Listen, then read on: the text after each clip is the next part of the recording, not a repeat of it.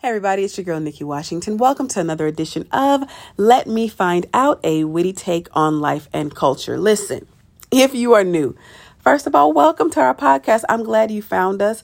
Please do us a favor. This I call a cookout. And the way that you can contribute to said cookout is by bringing something to the cookout. Now, I don't want you to bring paper plates. Listen, you ain't even got to make the potato salad, but this is what you can do to contribute to this cause. Like, comment, rate, subscribe, share, let me know that it's real. I always say these things help us to be found by people who might not find us otherwise. So go ahead and hit those buttons, repost, share. Let me know your feedback from the show. I would love to hear it. Also, for anyone who's like my day one ride or die, you were there first episode, first season, no nap by yourself. No, but seriously, to those of you who have been riding with me through the consistencies and inconsistencies of my life, thank you so much for holding me down. Thank you for always letting me know you're listening. Truly, it does my heart good. Thank you for just really rocking with your girl. I appreciate it. And if you saw the topic, something pulled at you with this topic. So thank you for coming to see what this topic is all about. So we're talking very specific. This is a very niche specific episode of the podcast. I'm going to be talking to leaders, whether it's leaders of corporations, whether you are leaders in ministry, whether you're civic leaders, anything in between. I'm going to specifically be talking to leaders, and I'm going to give what I believe are 3 things that will help you to not have people in your sphere of influence who become overly familiar with you. I think any leader worth their salt will tell you that at one point in time, they've had people become overly familiar. What I mean by that, people start to treat you common or casual or even borderline disrespectful because they see the humanity in you, and it causes them not to remember that there's a deity in you. There's a deity in all of us. There is a God that lives in us that shines through us. And I think it's important to note these things. And I've shared about this topic before, but I really believe it's important to note because I believe when you become commonplace with people of influence in your life who are maybe sent to help you, it causes you to be less receptive to what God is trying to give you through the people in your life. Hope that makes sense. So in other words, if God sent you someone that's supposed to be your mentor, but you become so casual and so lax and so overly familiar with the person, sometimes we miss the lessons that God is trying to bring through your mentor or through your leader, or through whatever, so much so to where you really start to cheapen the connection. So I just, again, want to talk to leaders about ways that you can set healthy boundaries so that people don't become overly familiar and common and casual with you. So they're really simple, really straightforward, but I think they'll help. Number 1, set clear expectations at the onset of your connection. So in other words, if you are mentoring someone, make sure that they know exactly what the expectations are up front.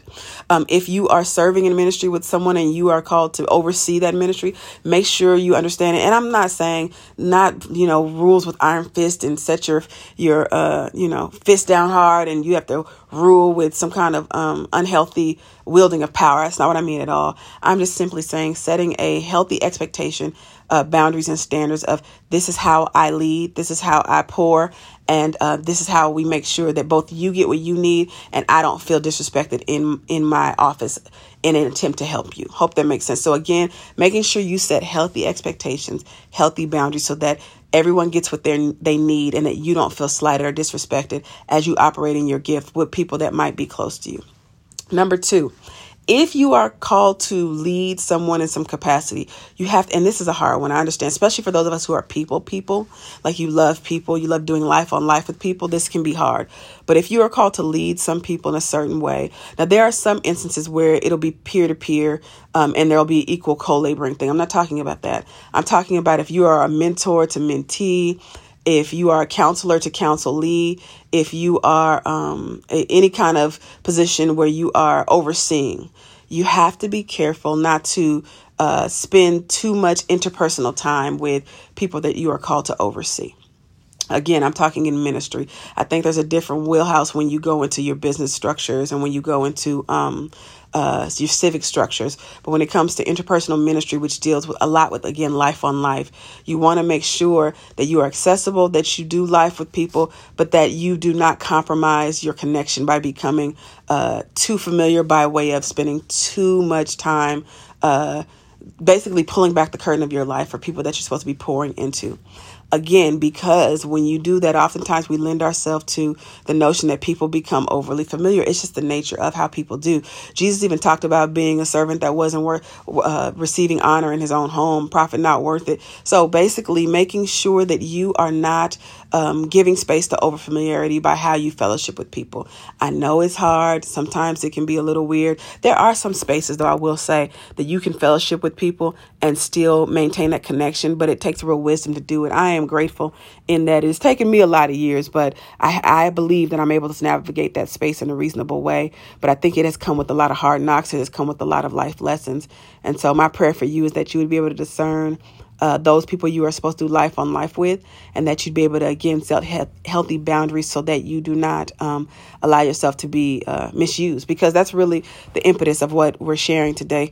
There are a lot of people who are ministry gifts and they love people and they do life on life. And then over the course of time, and I don't think people really honestly mean to be this way, but over the course of time, people just get really overly and start being too casual. And the next thing you know, what was something lighthearted and jokey starts to become something that's disrespectful or that feels shady or that feels undermining. And you don't want to ever be in that position, particularly with someone that you're trying to mentor or that you believe God has called to your life to be a mentor to. So again, number one, make sure you set healthy expectations. Number two, can I get my words out tonight, Jesus? Setting healthy boundaries. Say that 5 times fast. Setting healthy boundaries to make sure that you are not giving too much access when it comes to those mentor-mentee relationships specifically. Then last, but certainly not least, make sure that you're not enabling the behavior. I don't know why it's hard to talk right now, y'all. It is late at night. You know what? I'm not going to do it no more.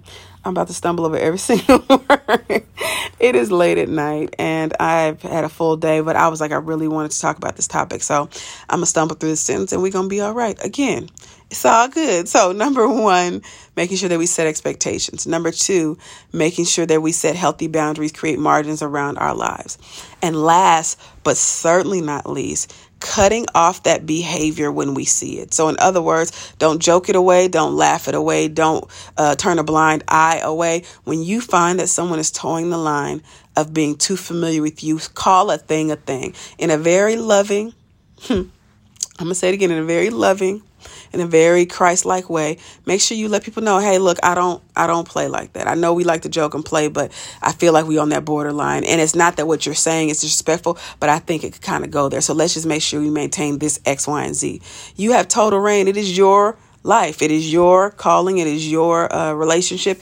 You are allowed to say how you want to be made to feel in the midst of your relationship. Again, whether it's mentor-mentee, whether it is counselor to counselee, you have the full right to be able to say, you know what? I don't like when you do this. It makes me feel disrespected. Even if they don't feel like it's disrespect. If it makes you feel that way, then it matters to you. If it matters to you, then you have the right to be able to dictate how you want to be treated. So again, making sure that you say and check those things at the door, because if you don't, I believe sometimes they snowball. And then next thing you know, you have someone treating you common and casual, and then it infects other people who think they then have the right to treat you common and casual. So again, number one, let's recap, making sure we set expectations. Letting people know ahead of time how you desire to be treated, and also listening to how other people desire to be treated. I think it's important when a mentee-mentor relationship. Number two, making sure at all costs that you set healthy boundaries and margins, because people can only push it to where you allow them to push it to. So set boundaries and margins to make sure that you are not allowing somebody to cross those lines. And then if someone still happens to cross that line, because it does happen. Number three, making sure you check it when it happens, stating very clearly, I don't like the way that makes me feel. I prefer that you treat me like X, Y, and Z.